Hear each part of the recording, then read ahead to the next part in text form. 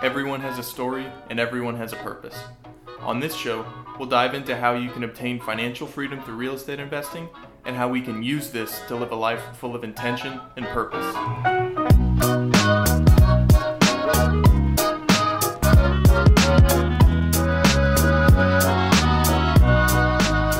Hey everyone, welcome to Multifamily Minute. Today, I want to talk a little bit about how residential real estate appreciates versus how commercial real estate appreciates. So, first of all, organic appreciation in residential real estate can it's looked at typically like the 1 to 3% a year as just property values naturally go up. And this is something that you might see people, kind of like a stock, you might try to buy a house low and sell it high and hope to keep the profit. I'll just come straight out and say that's not a great plan, because ultimately the better use of real estate is to leverage the passive income that it provides, or to leverage the operating income that it provides, rather than just trying to buy low, sell high. And the other way you can kind of create appreciation in a residential real estate, like a house or something, could be improving it. So you could make the floors better, make the cabinets better, paint it, and hopefully raise the price of the house to sell it for more. The only problem with this is residential real estate is a little more ambiguous when it comes to pricing. So your price can be determined by how nice the certain street in the neighborhood is, what the other houses look like, what the buyers are looking for. Maybe the house doesn't feel right, so they don't want to pay, or maybe they don't like the trim, so they don't want to pay as much.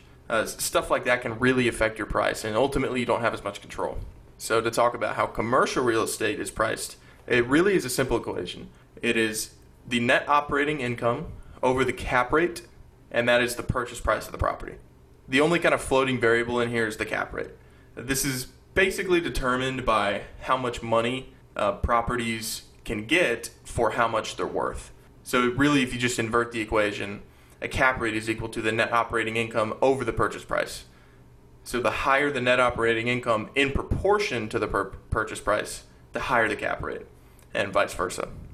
This may seem kind of boring on its face, but the reason this is so powerful is because commercial real estate is a business. That's why it's commercial real estate. It is literally real estate that is owned for the purpose of making money.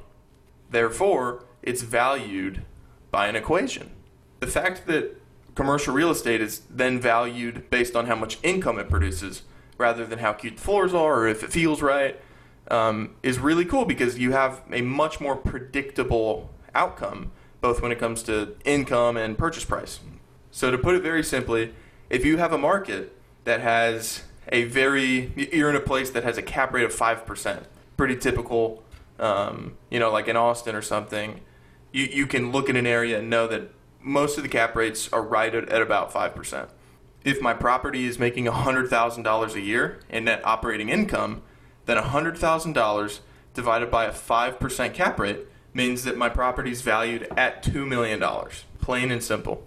This is really cool, because then if we go into the apartment and say we raise rents just a little bit on each unit, and we're able to get the net operating income up to $110,000 a year, if we divide it by that same 5% cap rate, now our property is worth $2.2 million. So just by increasing our yearly income by $10,000, we were able to add $200,000 of value to the property.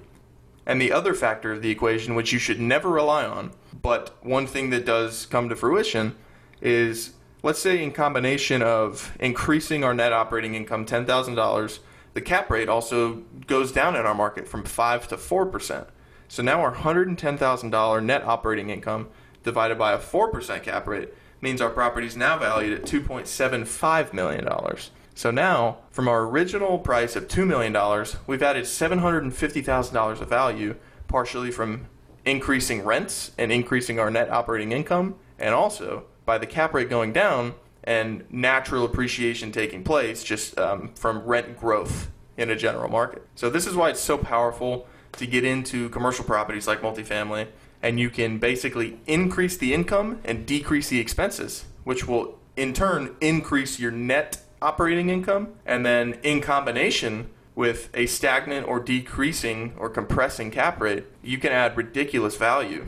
And this is all, it works the other way too. if you can get into a property and force that appreciation, raise the rents, increase the net operating income, even if the cap rates do fall or decompress, you're hedged against that. And so you can essentially, if your original apartment is $2 million and you increase the rents and you make it worth $3 million, well, the cap rates went up and now your property's worth less. Well, at least you forced that appreciation, so now you may be down to only $2.5 million, so you still made a profit. That's essentially kind of the thesis of how forced appreciation works in commercial real estate.